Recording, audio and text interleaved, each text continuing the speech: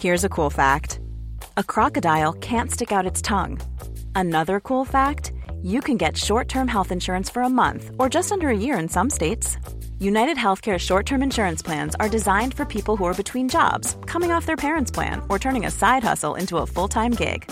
Underwritten by Golden Rule Insurance Company, they offer flexible, budget-friendly coverage with access to a nationwide network of doctors and hospitals. Get more cool facts about United Healthcare short-term plans at uh1.com. Hiring for your small business? If you're not looking for professionals on LinkedIn, you're looking in the wrong place. That's like looking for your car keys in a fish tank. LinkedIn helps you hire professionals you can't find anywhere else, even those who aren't actively searching for a new job but might be open to the perfect role. In a given month, over 70% of LinkedIn users don't even visit other leading job sites. So start looking in the right place. With LinkedIn, you can hire professionals like a professional. Post your free job on linkedin.com/achieve today. Vært vinter- og høstvær på hele våren her annenhver dag. Går inn I løvens høle, eller hva det heter, hule. Løvens hule, Thomas. Jeg var inne I den. Jeg tenker, deg, Benro. Mulig at det skal være regn igjen, altså. Fy faen!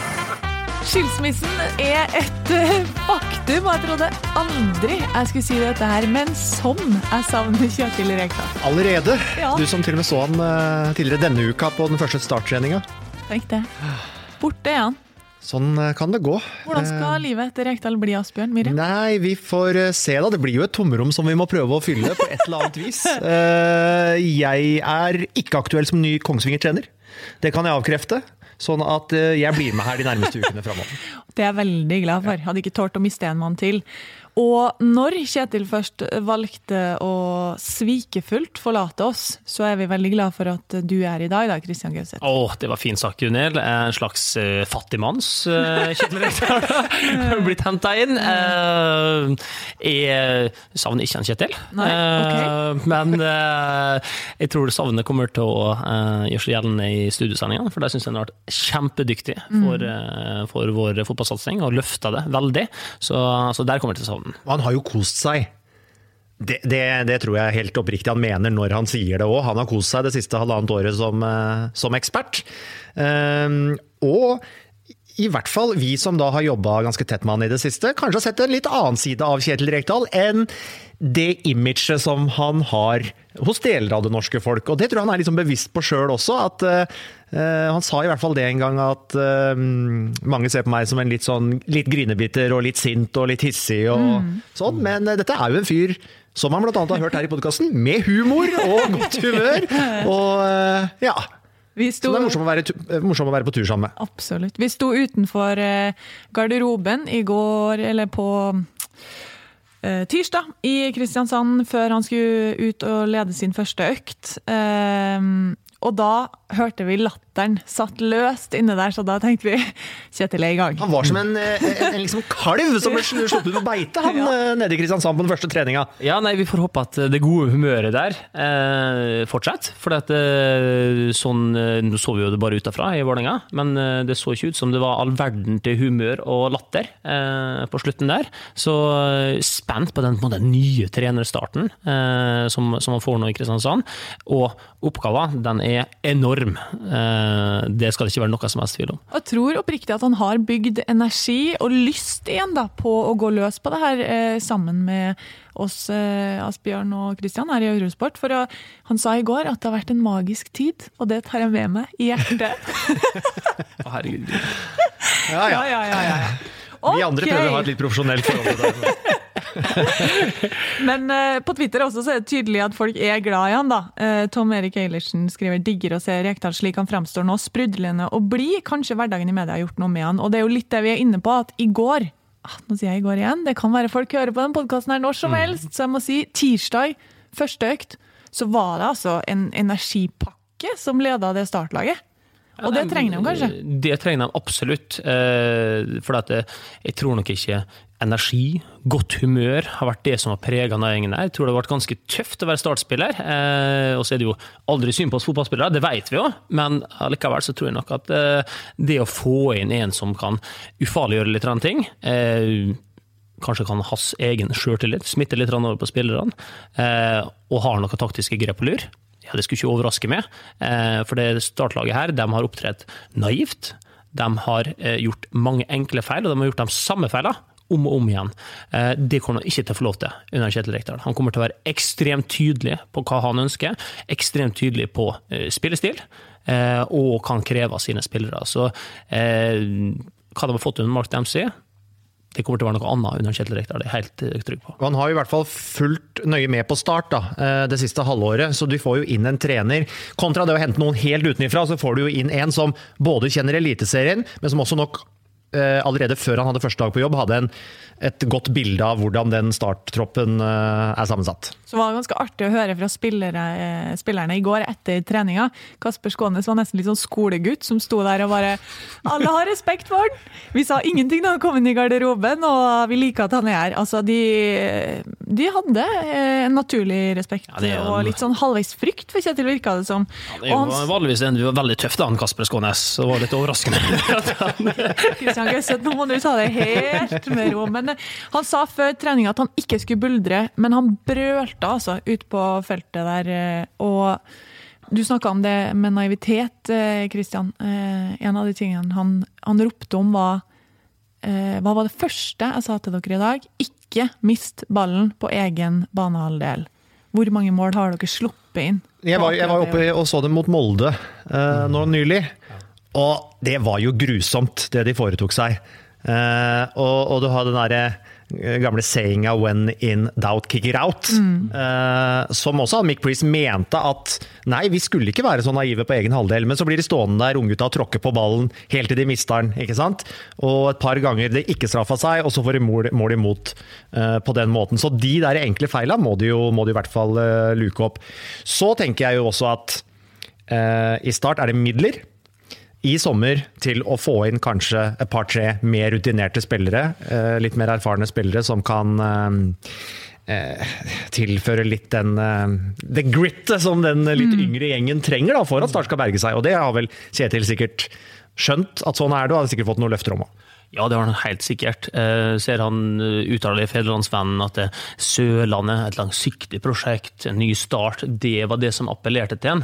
Jeg tror vi også kan ta med det du nevner her, Asbjørn, dette med midlene som er til rådighet, for her er det cash, rett og slett. Jeg har hørt et par rykter om spillerlønninger i Start som er egentlig utenfor mye fatteevne.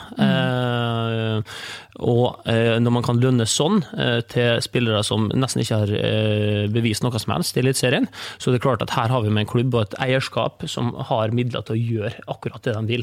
Så Kjetil, han kommer til å få spillerne sine. Og for sin egen del så var jo dette her en litt sånn frustrasjon i Vålerenga, der det var, ifølge han selv, mye tøffere økonomisk hverdag. Så kommer han til å ha et helt annet eierskap nå, og som kommer til å gi han akkurat det han peker på. Så det kommer ikke til å være unnskyldning. Så må det være lov å si, selv om jeg har sansen for at man kan skifte mening og skifte kurs, men på under et år, så har jo det startprosjektet, det har vært ei sånn sørlandskute som nærmest har hatt slagside først til styrbord og så til babord, ikke sant? Altså, det er jo en helt annen retning de velger seg nå med Kjetil, enn det de utpassionerte skulle være prosjektet. Og det sier meg vel at her har noen kanskje undervurdert eliteserien og hatt en litt sånn for naiv inngang til hvordan dette her skal være da. Ja, det kan det godt være, for altså, en del av de spillerne som de har hentet inn, altså hvor mange av dem er det som er proven eliteseriespillere, som har gjort det bra, og som du tenker bare, ok, det der er fantastisk signering. Jeg tenker jo enda tilbake nå til vinteren, når Start først skulle begynne å signere spillere, så synes jeg det var et utrolig søtt overgangsrykte, når Fredrik Haugen sin fremtid var litt sånn ubestemt, så det var at Start liksom skulle klare å få tak i han. Det synes jeg var utrolig søtt. Du får ikke tak i sånne spillere. Så jeg synes de burde lagt seg på et litt lavere nivå, men som var proven eliteseriespillere, og fått dem, og så begynt derfra. Nå har de risikert alt for mye. De har hentet masse spennende, utrolig mye talent, spillere som kan bli salgspotensial og sånt der, men de har glemt å bygge dette fundamentet, dette laget, for å få det til å fungere i eliteserien, sånn at, ok, det første året her nå handler det egentlig bare om å få rundt en 10. plass. Klarer vi det, så er vi happy, og så skal vi bygge videre derfra. De har gapt over alt for mye. Vi hadde en solid prat med Tor Christian Karlsen også da vi var på Sør Arena. Han sa at den kampen de åpna mot Tromsø og vant, antageligvis kanskje ødela litt for dem, fordi at de ble litt overmodige. Det gikk for lett. Det gikk for lett, og de trodde kanskje at de var i stand til å spille en type fotball de egentlig ikke var på det tidspunktet. Og jeg spurte også han om det du snakker om nå, Asbjørn, at man plutselig går fra det man har tenkt med Mark Dempsey til å sitte der med en helt annen type i Kjetil Rekdal. Og da var han ganske ærlig på at det her var ikke det vi stod for oss. Men når ting har blitt som det har blitt, så må vi gjøre det som er nødvendig, og akkurat nå så er Kjetil Rekdal Ja, og det er derfor jeg sier at jeg har jo sans for at du på en måte, det er lov å endre mening og ta grep, og det er jo bedre det enn å bare være sta og stå på prinsippene og ikke ta grep og rykke ned med brask og bram. Definitivt. Men så er spørsmålet, Christian Gauseth, 7 poeng på 12 kamper, slupp inn masse mål, og han skårer nesten ikke. Klarer Kjetil Rekdal å redde Start? I mitt hode så er det et ganske soleklart ja, det kommer han til å gjøre. Han kommer til å stramme opp det defensive, det kommer til å være det første han begynner med. Et lag som har sluppet inn, jeg lurer på om det var 27 mål de har sluppet inn, så de har store defensive problem. En ting er liksom håndteringen som enkeltspillere gjør i situasjoner. En annen ting er det lagtaktiske, som vi pratet litt om, den naiviteten som har vært alt for tydelig, og som har gjort at de har sluppet inn masse mål, som er helt unødvendig egentlig. Det kommer Kjetil garantert til å luke vekk. Så han kommer til å begynne der, bygge bakfra og ha det som et fundament. Og i tillegg så kommer det til å komme inn spillere i sommer som har pondus, som er voksne, harde fotballspillere, som skal hjelpe til å bære ta laget her og få frem, gjøre at de talentfulle ungguttene skal få frem det de kan. Det blir utrolig spennende å se hva Kjetil Rekdal kan få til der. Vi skal kanskje slutte å snakke litt om Kjetil nå, det er nok, men det er noen som spør om hvem som skal overta som kommentator for han. Det vet vi ikke ennå, Asbjørn. Det blir spennende å se. Nei da, men vi har jo andre eksperter som kan bidra. Og så får vi se hva vi gjør her i podcasten, om dette blir liksom eliteseriepodcast uten Rekdal med prikk, eller hva det blir, altså, eller om det er jo slags prøvespill. Ja, det er liksom du er på en måte, du er litt sånn podcastens Usain Bolt. Oi, vi synes det er veldig stas å ha deg med. Vi er litt usikre på om vi kan bruke deg. Ok, jeg har hørt verre sammenligninger. Det er jo veldig rask, så det er jo naturlig. Absolutt. Kristian, det er folk som synes det er artig at du er i dag også. Bjørn Rudhagen, han har 2 spørsmål til det. Først så lurer han på om du savner Mats Hansen på banen, og så lurer han på hva du synes om sommerhitten hans. Jeg savner Mats på banen, selvfølgelig gjør jeg det. Jeg har spilt med Mats i mange år, og vært veldig god kompis med Mats, så selvfølgelig savner jeg. Jeg savner en del på banen, men aller mest i garderoben. Fordi at å sitte i en garderobe med en Mats, det er noe du egentlig skal være ganske takknemlig for. Da er det mye liv og røre og humør, sprell, og det er nok det jeg kommer til å huske aller best fra Mats. Sommerhitten hans hva skal jeg si der, musikalsk så synes jeg ikke min kopp te, men jeg synes han er utrolig dyktig. Jeg er utrolig imponert over den sangen han laget, og så er jeg null overrasket over at han nå har 3 millioner avspillere han kan ha. Det er jo helt sykt. For den fyren her, han er eksepsjonell. Og det mener jeg 100%. Du kan si at det er bare kødd med en, og det er humor. Og sånt. Men altså, dette er en fyr som er så dyktig, at uansett hva han gjør, så kommer han til å lykkes. Uansett. Hvis han har begynt med finans i morgen, så hadde han gjort stor karriere innenfor finans. For han er så dyktig i alt han gjør.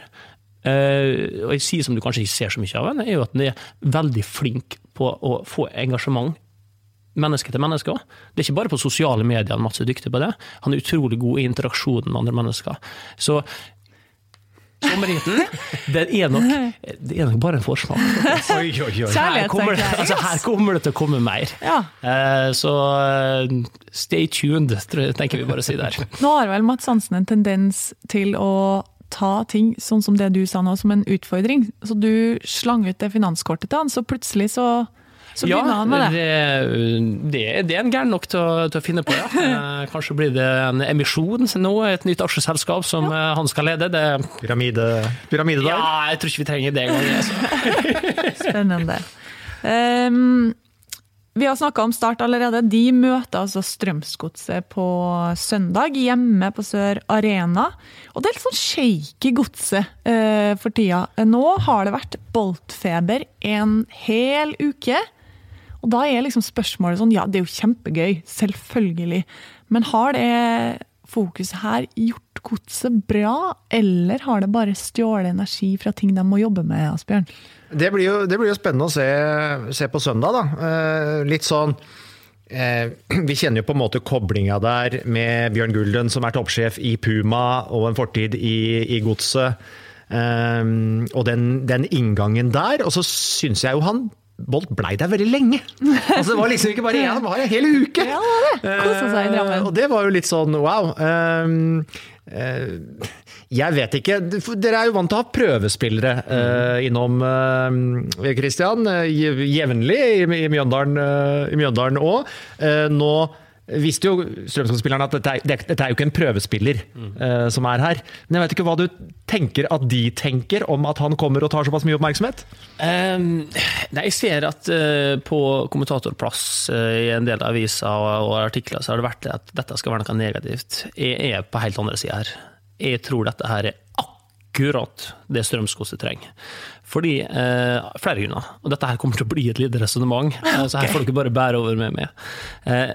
Sånn jeg ser til Strømsgodset-laget her, så det ekstremt med talent. Du har spillere som stjerner i eliteserien, som har et ferdighetsnivå som går langt utenpå det andre klubber kan vise til. Du har en Basset Jadi, en personlig favoritt, med. Du har en Ulan Andersen, du har en Markus Pedersen, en Tokmak Nugen, du har en Amal Pellegrino som var beste spilleren i Obos-ligaen i fjor. Det så mye talent pakket sammen i den garderoben her. Og likevel, de får det ikke ut. Og da begynner jeg å tenke litt. Jeg ser et sånt fotballag som har så ekstremt med talent, og så klarer dere ikke å få det ut. Da stiller jeg litt spørsmål. Hva slags garderobe dette her? Nå vet jeg ikke, jeg ser dette her fra utsida, sant? Men jeg tenker, dette her en garderobe jeg hadde likt å sitte i? Og det litt usikker.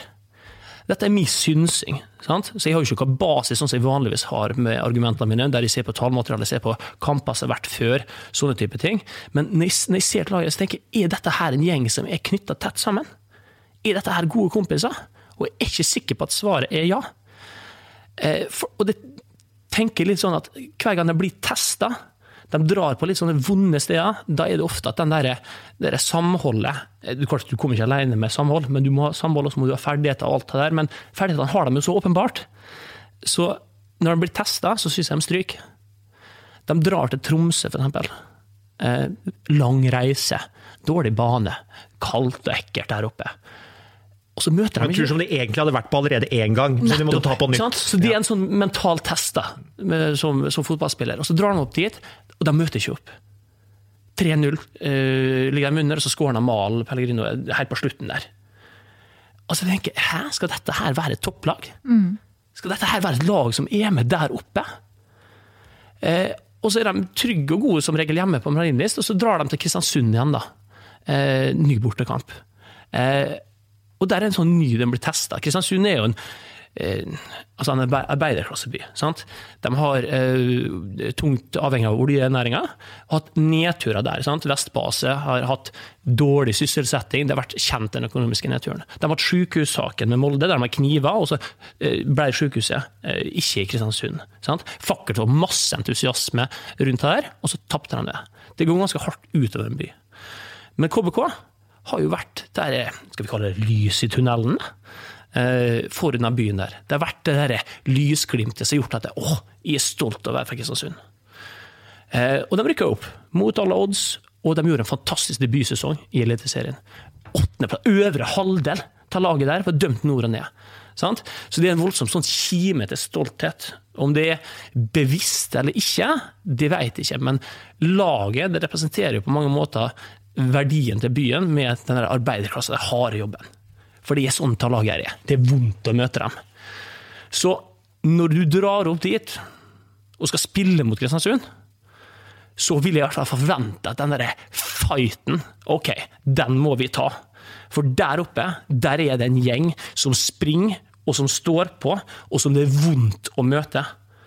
Så hvis jeg skulle opp dit som Strømsgodset-spiller, så skulle jeg i hvert fall sørge for at jeg har med mine lagkamerater om at den krigen der, den skal ikke bare ønske, jeg skal begjære den. Den krigen der, den min. Og når den gjengen der, når det blåser i fløyta, så skal jeg være der. Men det er de ikke. De er der ikke overhodet. Til pause er det 3-0, og du har fått 2 selvmål i sekken. Og så går du inn for å prate, for å bygge det opp, og for å snu kampen, og så taper du andre omgangen nå. Den blir feid av banen. Og dette her, hvis vi da prøve å sy dette sammen. Så er det hvorfor jeg synes at det er bra at Usain Bolt er her. Fordi at jeg tror det mangler litt den der Usain Bolt i den garderoben der. Den som binder hele sammen, og som er den der humørsprederen og ufarliggjør det, og som gjør at man er gode kompiser. For det er noe som er sett utenfra. Tror mangler litt i denne garderoben her. Og det tror jeg er grunnen til at når han blir testet, i disse tilfellene her, borte mot Tromsø, borte mot Kristiansund, kamper som de er i utgangspunktet har en kvalitet som går langt utenpå de lagene de møter. Stryk. Så derfor tror jeg at den uka her med Usain Bolt har gjort Strømsgodset godt. Hadde det vært opp til meg, så skulle de kanskje til og med tatt en fest sammen med Usain Bolt. For det tror jeg laget her trenger, rett og slett. Og det var et langt resonnement, men det var godt, og vi fikk på en måte litt sosialpolitikk og litt historie sånn inn her også. Et annet, bare veldig kort resonnement, så er det sånn at jeg tenker at altså, man kan sitte utenfra og si at det er liksom useriøst å ha Usain Bolt på trening og sånne ting. Men både Jostein Flo og Tor Ole Skullerud er ganske ærgjerrige fotballfolk, og Tor Ole Skullerud er ikke en trener som egentlig liksom slipper opp nødvendigvis så jævlig mye. Så de ville jo ikke ha tillatt dette her, selv om Puma kommer og ønsker det, hvis de ikke trodde at ok, dette her kan ha en positiv effekt på oss, sånn som vi er i den situasjonen vi er i nå. Ja, selvfølgelig, det er jo verdensreklame for Strømsgodset, men jeg tror også at den effekten på det, at her ser de med superstjerne på internasjonalt nivå, hvordan han håndterer, sånn, og han er den dårligste på banen. Hver trening, bare så det er helt klart. Men likevel så er han den fyren han er, og vi får håpe at det smitter litt over, og ufarliggjør litt ting for Strømsgodset, for det tror jeg de trenger. Ok, så du tror at Bolt-effekt vil vise seg på Reka-effekten eller Bolt-effekten sterkest? Ja, det er spørsmålet. Og nå er det en ny sånn test nå for Strømsgodset, sant? Nå kommer de ned til start, som har fått entusiasme med en Kjetil, ny trener, han har gått ut og etterlyst, nå må folk komme, nå må Kristiansanderne, nå må han komme seg på kamp for å støtte oss, så nå blir det en ny sånn tøff test for Strømsgodset. Så får vi se da. Kanskje litt preget av en Bolt, og kanskje møte mer opp enn de har gjort før.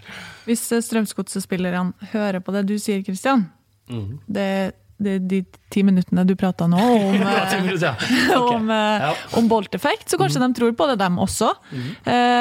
Spennende oppgjør blir det i alle fall. Det er generelt en veldig fin helg vi har i vente, som Vi sier det jo hver helg, men det er jo en ekstra fin helg nå. Ja, det er virkelig det. Det er litt ekstra. Vi har hatt noen kamper nå der det har vært veldig stor oppmerksomhet. Vi har hatt veldig gode seertall. Det er kjempeartig at folk synes det er kult å se på Eliteserien.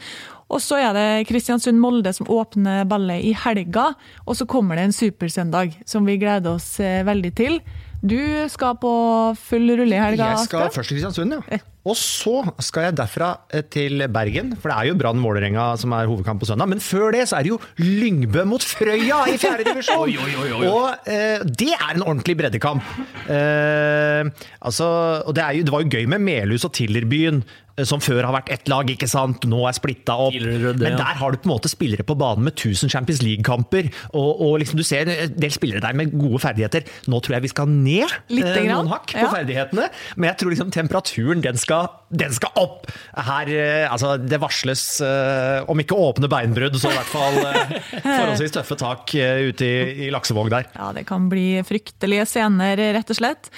Men Brann VIF avslutter den søndagskvelden. Det er en skikkelig godbit av en kamp. Et Brannlag som fikk seg en nesestyver mot Lillestrøm i cupen. Nå har de fått hvilt, og så er spørsmålet om de klarer igjen til å fortsette det de har vist så langt. Ja, jeg har dem som en favoritt i denne kampen der. Baserer det på et par ting. Ene er gress. Liten fordel, Brann på det. Og så det dette med at jeg synes midtbanen til Brann bedre, rett og slett. Jeg tror de kommer til å dominere etter Vålerenga-laget der. Jeg tror rett og slett kvaliteten til Helten Nilsen, Haugen og Barmen hakket høyere enn det de møter, og jeg tror at de kommer til å få en fordel der. I tillegg så det jo et litt underspillpoeng kanskje, dersom Vålerenga vinner nå. For Vålerenga, de har begynt bra. De har fått bra med poeng, men de ikke et topplag. Skulle de derimot gå bort og slå Brann, noe jeg har ingen som helst tro på at de kommer til å gjøre. Jeg blir sjokkert om Vålerenga slår Brann, men dersom de skulle gjøre det, så har vi da, før Rosenborg spiller på mandag mot Tromsø, A-poeng, Rosenborg, Vålerenga, og vi har et Brannlag som ligger rett foran der. Da har vi da de 3 største byene i det landet her, som fighter helt i toppen, og foran en høst i Eliteserien, så kan vi ikke be om noe som bedre enn akkurat det der. Brann-Vålerenga vil jo alltid være et stort oppgjør uansett, men det som Christian sier, at for den totale interessen i Eliteserien, så det jo veldig viktig å få noen av de storbyklubbene opp, og Vålerenga tatt bra med poeng. Det har vært knappe seire, mange av de. Det gjelder Brann, så følte jeg at den der cupkampen mot Lillestrøm, det var et varslet bananskall på en måte, fordi sein kveld, kanskje det ble det vel kanskje ikke, men sein kamp mot Rosenborg, ikke sant, på søndagen der. Vært skadeproblemer inn mot den kampen, mange slitne gutter, utrolig utladning selvfølgelig, å få den opplevelsen på Lerkendal, sånn at de ryker på Åråsen. Ikke så overraskende egentlig, men nå har de vel fått restituert seg, og det klart at Brann favoritter der, så får vi se om alle friske og raske, og hvordan de får stabla laget sitt. Men det blir en herlig match, tenker jeg uansett. Og selv om man selvfølgelig vil være med i cupen, så kanskje det den fordelen Brann trenger for å holde løpet ut. Og nå er de ute av cupen, ikke noe hyggelig fordel, men de jo heller ikke med i Europa, i motsetning til for eksempel Rosenborg, som kan få en lang Europahøst. Så Brann kan konsentrere seg om serien. Men Vålerenga kommer til denne kampen med følelsen av å ha slått Lillestrøm på overtid hjemme på Intility Arena. Første derby mot dem på ny stadion. Og du så hvor ekstremt mye det betød for Ronny Deila, for Bård Finne. Det der må være mulig å prøve å bygge videre på. Selvfølgelig. Dette her var det var en kamp som jeg synes den var best i. Jeg synes den var litt bedre enn Lillestrøm. Den var ikke mye bedre, men den var litt bedre enn Lillestrøm, så han fortjente å vinne i mine øyne. Men jeg tror ikke at du tar med deg den mot et fullsatt, forhåpentligvis, Brann stadion, og nødvendigvis tenker at dette her en kamp vi kommer til å vinne. For det ikke sånn Vålerenga har vært de siste sesongene. De har ikke vært et lag som har gått fra gode prestasjoner til gode prestasjoner. I'm Sandra, and I'm just the professional your small business was looking for. But you didn't hire me because you didn't use LinkedIn Jobs. LinkedIn has professionals you can't find anywhere else, including those who aren't actively looking for a new job, but might be open to the perfect role, like me. In a given month, over 70% of LinkedIn users don't visit other leading job sites. So if you're not looking on LinkedIn, you'll miss out on great candidates, like Sandra. Start hiring professionals like a professional. Post your free job on linkedin.com/achieve today. Det har vært alt for variabelt, og det også grunnen til at de har fightet i bunnen, at de aldri har på en måte kommet seg opp, realisert det potensialet som ligger i denne klubben der. Så for meg, gjentar det gjerne igjen, sjokkert om Vålerenga slår Brann i Bergen. Se om du overrasket, eller om du hadde riktig på søndag kveld, Christian. Men som sagt så starter vi i Kristiansund på lørdagen. Du skal vel dit og spille? Ja da. Da det Norge rundt. Solskjær mot Christian Mikkelsen. Det er alltid artig når de to buddiesene der møtes. Så. Ja, nå har de jo fått møte hverandre noen ganger gjennom forrige sesong også. Ja, det blir interessant. Nå har jo Christian hatt en grundig analyse av Kristiansund, både som lag og by. Molde variert mye.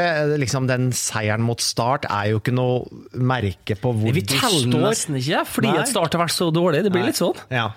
Og ellers så har jo Molde variert mye. Solskjær prøvd litt ulike formasjoner, prøvd litt ulike ting, gått tilbake til mer den 4-3-3-varianten som de startet sesongen med nå, så nytt, høyinteressant møte, men igjen et Molde som vi en del ganger denne sesongen hvor vi har etterlyst ledere. Og da det jo interessant å møte et lag som har den fighting-spiriten da, som du sier, Kristian, for der oppe i Kristiansund så må de jo virkelig stå opp for seg og stå opp for laget. Ja, og vi husker jo tilbake til Lerkendal-kampen. Molde kom dit med et kjempeutgangspunkt mot et heiltent Rosenborg. Da var de ikke med på stasjonen overhodet, og det var et sørgelig skue man fikk se der. I det som skulle være en toppkamp, så var det en laget så utrolig mye bedre. Nå møter de et lag som ikke har den kvaliteten som Rosenborg har i hele tatt, men de har den samme innstillingen som Rosenborg hadde. Så Molde vant der i fjor, var det Fredrik Bustad som ble matchvinner i åpningskampen. Så meget spent, fordi at Kristiansund var så god hjemme etter den kampen der. De tappte den første kampen der, men etter det så var det jo omtrent ikke et tap hjemme på Kristiansund stadion. Så dette her ikke noe lett kamp for Molde. Så nei. Ja, Molde også, når de tok ledelsen borte mot Ranheim, den kjempeskåringen der, så når det da begynte å butte litt imot i andre omgangen, etter å ha dominert før pause, så manglet de på en måte de som gikk i bresjen og gikk foran der. Altså, det blir interessant. Altså, jeg synes det så rart. Jeg synes det rart at det ikke går an å sette et lag. Altså, jeg skjønner at kan prøve på med at man har mye spillere og skal fordele belastninger og sånt, men for meg, som så avhengig av å kjenne dem rundt meg godt, så synes jeg det så rart at det hele tiden skal forandres. Du var inne på det i stedet, Asbjørn. Dette med å skifte formasjon fra 3-4-3 til 4-3-3 kanskje ikke det så forskjellig, men det når det kan være en forskjell. Og materiell også. Det nye lag hele tiden som går ut på banen. Og det synes jeg så rart. For jeg har alltid trodd på dette med relasjoner til dem rundt meg. At jeg vet hvordan du tenker, Asbjørn, det kommer til å gjøre vår link bedre. Og det får du gjennom erfaring, det får du gjennom å ha opplevd mye lag, så at man ikke dyrker det renere i Molde fotballklubb, det for meg helt uforståelig. Hvor mye tror du de lider under det da? Det tror jeg lider veldig mye under. Fordi at det hele tiden forskjellige typer. For meg så det sånn at man hele tiden skal lete etter noe nytt som skal være noe bedre, i stedet for bare stole på at ok, dette her de spillerne som jeg tror best, og de relasjonene som jeg tror best, og dette gjør oss til et best mulig fotballag. Vi går for det her. Om vi får en spill, ok, greit, men dette her det laget som vi kommer til å gå for. Så det jo sånn jeg ser fotball. Så ser Ole Gunnar, han ser jo fotball på en helt annen måte, men jeg synes det rart at det ikke skal settes mer et lag. Det jo litt spesielt. Ofte når vi kommer til arena, så har vi ganske grei formening og kunnskap om hvilken elver de ulike lagene stiller med, men med Molde så vet man faktisk aldri. Vanskeligst å vite, ja. Vanskeligst å ta ut på forhånd. Absolutt. Det helt riktig. Jeg skal til Sandefjord på søndag. De møter medaljejagende Haugesund, og det skal bli gøy å møte Sandefjord nå, for min del, med ny sjef. Martí Cifuentes. Ja, det var det jeg lurte på, hvordan de vil uttale det navnet. Nei, det synes jeg gjorde meget godt. Cifuentes. Jeg nødt til å ha med den litt sånn lespende... Hvordan egentlig jeg får øve litt på det navnet til søndag. En ganske ung fyr kommer fra G19-laget til AIK. Vet og på en måte en som har gått, bestemte seg tidligere for å bli trener, og holdt på med det for så vidt i mange år, og vært i ulike land, ulike klubber. Det i hvert fall et helt annet valg enn det Start gjorde når de skulle ansette en ny trener. Så det jo interessant da, å se hvordan dette her slår ut for de to klubbene. Ja, det jo det. Og i hvert fall etter den fadesen med Magnus Powell, så det veldig interessant å se. Sandefjord, de traff jo utrolig godt når de ansatte Lars Bohin. Og hvis vi husker tilbake til omstendighetene rundt det, så var det var jo ikke et sånn trygt valg det. Det var jo litt sånn sjansespill det når de ansatte Lars Bohin, og der fikk de full uthenning. Veldig godt valg. En trener som evner å bygge både klubb og kultur på en utrolig god måte. Så ansatte de med Magnus Powell. Og det der synes jeg det var rart at de sparket han etter 5 kamper. For etter 5 kamper så kan det ikke være bare resultatene som gjør at du sparker en trener. Da det andre ting. Og det synes jeg snort når de forteller at de har vært så grundig i ansettelsesprosessen. For du har jo referanse opp i Levanger som veldig klar og tydelig på hvordan Magnus Powell som taktiker, hvordan han i håndtering av spillere, hvordan han tenker rundt en garderobe og alt det der. Dette har du jo, så du vet jo hva du får. For jeg går ut fra at de har sjekket referanser når de ansetter en ny trener på en god måte. De sa vel at de ikke ikke hadde kontaktet hverken Levanger eller Egersund. Okay, det var jo også litt merkelig. Det litt merkelig, ja. Sant?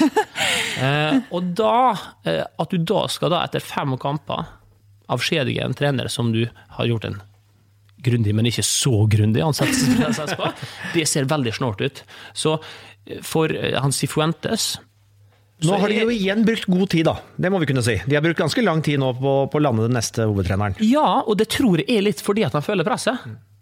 Fordi at når de helt åpenbart erkjenner egen feil, ved avskjedingen av Magnus Powell, så har de nå gått for en Cifuentes, nytt ubeskrevet blad for oss. Jeg følger ikke svensk G19-fotball så tett at de har den kunnskapen, men de har jo gått ut på en ny sjanse her da. Så hadde jeg vært leder i Sandefjord, så hadde jeg følt mer på presset enn nødvendigvis en ny hovedtrener som tross alt ubeskrevet blad, og som skal inn og prøve å snu en skute som på full fart ned mot bunnen. Og en trener da som i motsetning til Kjetil Rekdal ikke kjenner eliteserien og særtrekkene der, og som har en spillergruppe nå hvor vel, om ikke alle, så veldig, veldig mange har kontrakter som går ut etter sesongen, og hvor mange nødvendigvis på et tidspunkt ganske snart begynner å tenke kanskje mer på sin egen fremtid enn på fremtiden til klubben og laget. Og så er det jo utgjort da, at Mjelde klarer å skade seg på teambuilding og ikke kan spille kampen mot Haugesund.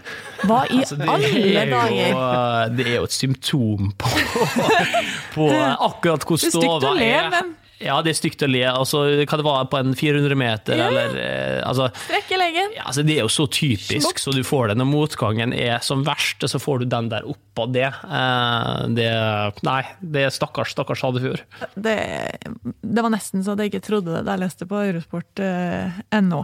Men veldig interessant og veldig spennende å se hva slags stempel denne spanjolen klarer å sette på Sandefjord allerede til søndag og på sikt. Møter altså et godt Haugesund-lag som igjen helt med der oppe. Ja, du imponert over dem, eller? Veldig imponert. Vi har pratet litt om godt organiserte harde lag, og et Haugesund-lag som absolutt går inn i den kategorien der. I tillegg så har de kjempespennende spillere. Altså en Kallevåg som har vært utrolig i år. Akintola, der dominerende miniknekten Gyrkjær har blomstret som aldri før, og Kristian Grindheim må vi nevne. Vi må nevne, det ikke noe vei utenom. Han 34-35 år blitt, og han leverer på et sånt nivå der han ble erklært ferdig i Vålerenga. Dette her var maks 1 år til, og så går han inn og leverer den vårsesongen han har gjort med kapteinspinnet i Haugesund. Det intet annet enn meget imponerende, og det viser det at form is temporary, class is permanent. Det jo det som Kristian sier, at det at vi ville se et godt organisert og stramt organisert Haugesund, det ingen overraskelse, men at de har hatt såpass mye offensivt å by på, og det krydderet de har hatt der, det jo det som kanskje har vært mest overraskende, mest imponerende med Haugesund så langt denne sesongen. Og pratet litt i sted om Molde, og dette med å sette et lag og relasjoner. Altså, se på det Haugesund-laget. Det det samme laget som spiller week in, week out. Det den samme gjengen, samme posisjonene, omtrent uansett hva som skjer. Det tror jo Erik Horneland på. Ja, det tror han, og det får han betalt for. Så det styrker den vårsongen der, for så ser du på stallene til Molde og Haugesund, så vil jeg jo tro at folk sier at Molde-stallen, den utrolig mye sterkere. Og enn Haugesund-stallen, hva grunnen til at de ikke har fått det ut? Og jeg tror noe av forklaringen, den ligger her altså. Jeg ganske overbevist om. Og så aner vi kanskje en litt mer offensiv Erik Horneland. Jeg hørte podcast, altså klubbens egen podcast, hvor han sa at ja, vi går for medalje, og på sikt så skal ikke vi være noe redd for å si at Haugesund skal ta gull. Det kanskje ikke skjer mens jeg og Karl Oskar Embeland i klubben, men ja, hvorfor skal ikke Haugesund kunne ta det? Akkurat som han har gått litt ut av sitt gode sindige skall og blitt litt mer tøff i kjeften. Ja, men hvorfor skal han ikke være det? Altså, de har blitt, husker på når jeg spilte på Jæren i 2008, så møtte vi jo Haugesund. Da var de et helt middels første divisjonslag. Nå har de, etter det så har de tatt medalje i Eliteserien, de har spilt cupfinale, de har et solid fundament, og de er et stabilt topplag, får vi si.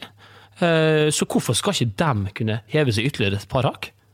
Se på Sarpsborg, samme regler, spilte mot dem i 2008-2009, det var et lag som kjempet for overlevelse i Adecco-ligaen, som det heter den gangen, men har klart å bli et topplag, og et lag som tar medalje og spiller cupfinaler, så ja, hvorfor ikke? Det er ikke forbudt å tro på det de driver med.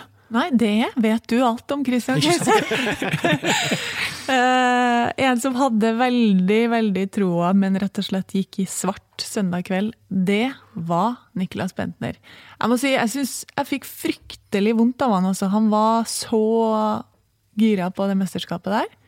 Skadde seg mot Brann, og så velger Åge Hareide og vraka han. Og da er spørsmålet, hva nå? Med Niklas Bentner i Rosenborg? Motivasjon? Hva tror du om hele sausen der, Christian? Nei, altså, jeg er en av den største Niklas Bentner-fanen du får. I mitt hode så var han den beste spilleren i Eliteserien i fjor. Et lite hode foran de fleste andre. Fyren er på sitt beste, rett og slett en gave til ligaen vår, og vi skal være takknemlige for at den er her. Det der jeg kommer fra. Samtidig så klarer jeg ikke å synes så innmari synd på han. Fordi at denne våren her, den handler om én ting for Niklas Bentner og for Rosenborg. Det at han skal komme seg til VM. Og når de da ikke klarer å få det til, så er det en fiasko. Men han hadde jo vært der hvis han ikke har vært skadet mot det. Nettopp! Og da tenker jeg at her er det et eller annet, altså dette kunne de vært unngått. Han skulle ikke spilt den kampen, mener du? Altså, hvis han har hatt en kjenning der, eller noe sånt, så ville jeg jo tenkt det at dette her er det ikke verdt, altså. Men det første skaden hans siden han kom til Rosenborg, han har ikke kjent noen ting i forkant, og det skjer på det målet han får annullert. Altså, det er jo maks uflaks, så alternativet har vært å ikke stå og ikke spille den kampen, da. Ja, og det ville jeg gjort, rett og slett. Fordi at det har bare handlet om en ting, og han har ikke vært i sin beste form. Selv om jeg er en stor Niklas Bentner-fan, så ser jo jeg det som alle andre ser, og at han er ikke på sitt beste, og det har han ikke vært i år. Men det har ikke handlet om å være best. Det har ikke handlet om at Rosenborg skal vinne alle kampene. Det handler om at han skal komme seg til VM. Det har vært hans mål, det har vært klubbens mål. Og sett utenfra så tipper jeg at det har vært et mål om å få solgt den i sommer. Han har vel kontrakt ut 2018. De har hentet inn en meget god Alexander Søderlund i vinter som var, og spilt med dem to nå i vår. Det tror ikke jeg har vært noen optimal situasjon, selv om de har sagt at Bentner var oppe og pratet med en vinter, så jeg har spilt en del på flanken. Jeg kan godt gjøre det gjør ingenting for meg. Så er det ganske overbevist om at det ikke er der han er best. Han er best som spiss, som sjefen, rett og slett. Og da når han ikke har fått spilt der, så på den måten som han ønsker, så har det gått ut over hans prestasjoner. Men jeg klarer ikke å synes synd på han. Det klarer jeg ikke, for han er privilegert, og det må han ikke glemme. Han er den største profilen, han er den største stjerna, og den beste spilleren i denne ligaen her. Og ja, det er utgjort at han blir skadet, og det er utgjort at han ikke får spille VM, men det har han allerede gjort. Han har spilt VM. Så det er ikke sånn at dette her skulle være det siste som kroner karrieren hans. Han har en fantastisk karriere allerede, og han har spilt det. Hadde dette vært en 35-åring som aldri har spilt VM, og som dette her var det siste han skulle gjøre, greit, da har de sett annerledes på det. Men det er Niklas Bentner vi prater om. Det er en fyr som har spilt for Juventus, som har oppnådd ting med Arsenal, som har spilt i Wolfsburg, og som har alene nesten dratt Rosenborg til seriemesterskapet i fjor. Det er ikke synd på denne fyren der. Jeg kan føle med han, ja, men det er ikke synd på han. Det spennende er jo hva skjer nå. Nå kommer allerede tilbake til Trondheim på tirsdag, og så ja, alle spillere sjekkes vel uansett medisinsk når de kommer tilbake fra landslagsoppdrag, men han skal vel i hvert fall sjekkes. Og så tipper jeg de finner ut at han kan ikke spille på Alfheim i hvert fall, og så går jo han ut i ferie som andre spillere da. Klarer Rosenborg å motivere han til å fortsette i RBK? Er det lurt å prøve i det hele tatt på å motivere han til det, og gå ned den veien? For selv om han nå misser VM, så er det jo ikke dermed sagt at de ikke får solgt Bentner i sommer, tenker jeg. Nei, dette er ikke en vare som ikke er omsettbar på grunn av at den har fått en liten setback i lysken. Og om det er Kina eller hva det måtte være, så ser jeg ikke for meg det som noe umulighet at han forsvinner uansett. Nei. Men det må jo påvirke markedsprisen hans. Markedsprisen påvirkes, selvfølgelig gjør det det. En VM-spiller er mer verd enn en spiller som ikke spiller VM, men det er Niklas Bentner vi snakker om her. Altså dette er en global... CV-en er som den er. Altså det er en global merkevare her. Han kommer ikke til å ha noe problem med å få seg en ny klubb. Men jeg tror ikke han er umotivert. Jeg tror ikke han er ferdig. Jeg tror det er litt sånn, kanskje vi tenker sånn fordi at det har vært mye styr med han tidligere. Men sånn, når jeg satt med og pratet med han, så fikk jeg inntrykk av at du kommer til å bli trener. For det er måten du prater taktisk på, måten du prater om lagkameratene dine, hva dere jobber med på feltet. Dette er ikke en fyr som er opptatt av hallois og ut på byen og blir tatt bilder av i uheld. Iran, kanskje? Uheldig. Jo, av og til, kanskje. Men i hverdagen, dette her er en fyr som er opptatt av å prestere og jobbe. Så jeg tror han kommer til å være lei seg nå og gå i svart på Instagram, eller hva det var. Det skjønner jeg godt. Men når han kommer tilbake fra ferien, så blir jeg overrasket om vi ikke får se Bentner fra i fjor høst. Det blir virkelig overrasket over. Hvis han kommer til å være en sånn pudding som kommer bare til å gå rundt og synd på strøret, tror jeg ingenting på. Da får du en ny interessant utfordring da, fordi at Alexander Søderlund har vært veldig god. Akkurat. Og nå har de prøvd å få plass til begge samtidig i Rosenborg, og vist gjennom våren, og vel konkludert med selv til slutt, at det er ikke måten vi skal gjøre det på. Og vi skal ikke drive og avvike fra den klassiske Rosenborg 4-3-3-varianten. Og det er jo når de har spilt med to mer klassiske vinger og en midtspiss at det har fungert best i år. Sånn som for eksempel første omgangen borte mot Haugesund, hvor Bentner ikke var med, og hvor Rosenborg hadde en av sine bedre omganger. Så ja, da får de også en utfordring utover høstsesongen da, for å holde alle fornøyd der. Og nå har de erkjent selv at vi ser ikke ut som vi skal, vi er ikke gode nok, ting flyter ikke, og mye av det handler jo om nettopp det du snakker om der, at bevegelsene sitter ikke med Niklas Bentner på den måten de spiller akkurat nå, men å vrake han for Kåre Ingebrigtsen, det tror jeg er ganske tøft. Å sette han på benk, bruke Alexander Søderlund som midtspiss, og to vinger der. Ja, det kommer ikke til å skje. Nei. Niklas Bentner kommer til å spille midtspiss i Rosenborg. Han er den beste spilleren, rett og slett. Selv om Søderlund har vært fantastisk nå. Så han Søderlund tipper jeg kommer til å bite det i seg. Jeg tipper han kommer til å være forbannet, men han kommer til å sucker opp og sitte på benken ut året. Og så kommer han til å bli the main man fra og med 2019. Ok. Ja, vi får se hvordan Rosenborg løser dette. Det er jo veldig gøy når han kommer tilbake, og man gjør som du sier, Kristian, og blir bare kanon. Husk at han har evnen til å overraske. Ja. Det kommer han til å gjøre denne høsten her også, tror jeg. Det er mange som har spurt om mye rart før podcasten i dag. Hans Erik Eriksen, som vi alle kjenner, tidligere Kongsvinger-trener, han ville at jeg skulle høre med Gauseth om hvordan han likte de gule matchballene på Gjemselund i fjor høst. Ja, Der aner jeg at det ligger en historie. Ja, vi kommer opp på Gjemselund der. Hans Erik Eriksen er jo Kongsvinger-trener der. Og det var helt merkelig. Du spiller Obos-ligaen, da forventer du en viss standard. I hvert fall dette med at det skal være luft i ballene, det er et minstekrav. Men vi spiller altså med noen baller som jeg synes de ble dårligere og dårligere utover i kampen. Så jeg mistenker det at kanskje fikk vi vår egen Deflategate på Gjemselund i fjor. At det var en slags sånn at det tappet ut litt av lufta underveis. Fordi at når jeg skulle slå det ene frisparket fra sånn rett foran benkene, så slenger vi, da er ballene så dårlige. Så vi må ha noen bedre baller enn det her. Siden han sier, nei, dette er ballen vi spiller med. Og slår med, de klarer ikke å få den til 16 meter en gang. Så det er jo sikkert min feil, men og ballene, altså. Det var helt forferdelige baller på Gjemselund, jeg mistenker, og de leder. Skulle det være noe fordel? Ja, de leder på det tidspunktet her. Ja, og da kom de dårlige ballene frem, så jeg mistenker at det er det Hans Erik refererer til her, og det er kynisk. Var det bevisst? Jeg vet ikke. Jeg utelukker det i hvert fall ikke. Kanskje det er et lite triks Espen Nystuen driver med det der? Det kan hende. Det kan hende. Han er fortsatt på Gjemselund. Marius Dahl, han vil at du skal, og nå må jeg be om at du skal være litt sånn kjapp og konsis her nå, Kristian, for tida renner fra oss, men han vil at du skal liste opp topp 5 sutrete Obos-spillere og topp 5 sutrete eliteseriespillere. Oi, her det mange å ta av. Jeg tror det første jeg gjør at jeg reduserer det. Det blir ikke en topp 5. Det blir en topp 3. Ja. Og det blir fra min karriere. Det blir ikke bare nåværende aktive. Kommer ikke unna Glenn Andersen, Jerv, sutring og kvern som går stort sett hele tiden. Men han holder det gående.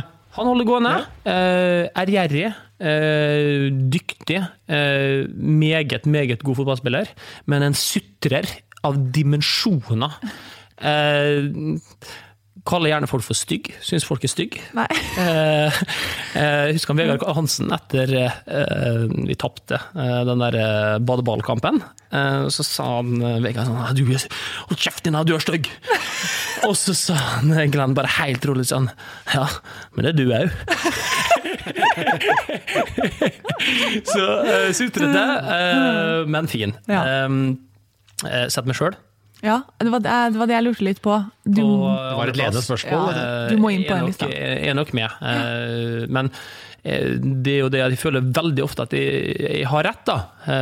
Og det er viktig at min stemme blir hørt. Ja. For det er ikke sånn at de bare går og sutre, men hvis det situasjoner for eksempel, som helt sånn åpenbart at nei, dette er jo mitt frispark, eller dette feil dømt, så har jeg en tendens til å si fra. Kan sikkert bli litt mye. Men jeg bryr meg om det greiene her, så det drit i. Det 3-2 på første plass. Helt soleklar. Ingen diskusjon. Aksel Berger Skjølsvik. Nei. Jeg har spilt med den i Molde. En fantastisk fyr. En humørspreder og en meget god fotballspiller. Og kaptein på Sandnes Ulf i masse og rykket opp mot dem med dem og satt vel. Jeg tror han skårte 10 mål på straff. Ja, stemmer det. Det var helt vilt. De hadde et sånt fast opplegg. Steintor inn i 16-meteren. Ned som en potetsekk. Klage og sutre. Straffe. Aksel Setten. Det var jo sånn de vant kamper til året der. Og det skal sutringen til Aksel ha mye av ære for. Fantastisk og fin i replikken. Ja, alltid gøy å intervjue. Ja, en helt toppfyr og bli så kveksen og sint i kampsituasjonen, og det synes jeg rett og slett herlig. Fotballspiller med hele seg nå, for øvrig, daglig leder i Åndalsnes. Ja. Han vel fra Åndalsnes? Det stemmer, vet du, Asbjørn, han fra Åndalsnes. Han har flyttet hjem, blitt en slags gudfar i ÅIF. Har han godt av det? Det har han godt av, absolutt. Jobber veldig lange dager, det har jo vært litt pinlig, vet du. Det har jo vært en slags sånn serie nesten i Romsdals Bustikke. Jeg mistenker jo at han driver og liksom ringer bort på desken her, for det har jo vært 2 eller 3 reportasjer nå plutselig, etter at han tok over som daglig leder. Det liksom full Aksels hverdag som ÅIF daglig leder. Så nå sist så var det jo en sånn bildespesial, 10 bilder, for liksom, jeg var med fra morgenen, når han liksom stod opp med ungene og alt sånt der, til sent på kvelden når han var og hjalp til med at de skulle legge en ny kunstgressdekke på Øran stadion. Jeg lurer på det. Dette er jo gull for en lokalavis eller regionsavis, ikke sant? At du har noen som spiller inn litt reportasjer og byr litt på seg, og som liksom, og da får du plassen, du får markedsført klubben, stedet. Ja, og det er akkurat sånn. Han har også fått markedsført kona. Åse Helen, hun er veldig opptatt av interiør, og de har jo fått det veldig fint hjemme. Så det har også vært en sak i Romsdals Bustikke hjemme hos dem. Ja. Så ja. Ja. Nå fikk vi en liten hallo på øret her. Det spørs om det var liksom signal om at nå må dere slutte å snakke. Skal du klare å rase gjennom eliteserielista? Nei, det får bli neste gang. Ok. Da fikk vi i hvert fall Obos-lista. Og så skal vi bare skynde oss og si takk for i dag. Det var veldig hyggelig å ha deg med, Kristian. Det var veldig koselig å være med. Hvordan gikk prøvespillet? Bare sånn terningkast? Dette var ganske... Det var greit. Jeg og Asbjørn skal vurdere det på kontoret etterpå. Men det som der, altså, du også har gjort litt med vår garderobe, på samme måte som Bolt. Jeg tror vi... Ja, men det er fint. Ja. Og for en deilig helg det blir. Jeg gleder meg! Norge rundt! Kristiansund, Bergen, Tromsø! rask rekkefølge. Det blir, altså, den kampen i Bergen. Altså, nå det sånn at jeg gleder meg hver søndag til å se Brann. For nå det så spennende. Klarer de å opprettholde dette greiene her? Klarer de å være det beste laget i Norge fremover også? Det så spennende. Nå skal vi møte Vålerenga. Masse deilige godbiter i helga. Vi elsker norsk fotball, rett og slett. Nå det bare å si takk, og på gjenhør. Vært vinter- og høstvær på hele våren her annenhver dag. Går inn i løvens høle, eller hva skal jeg hule? Løvens hule, Thomas. Jeg var inne i den. Av deg, Benro. Mulig at det skal være regn igjen, altså. Fy faen!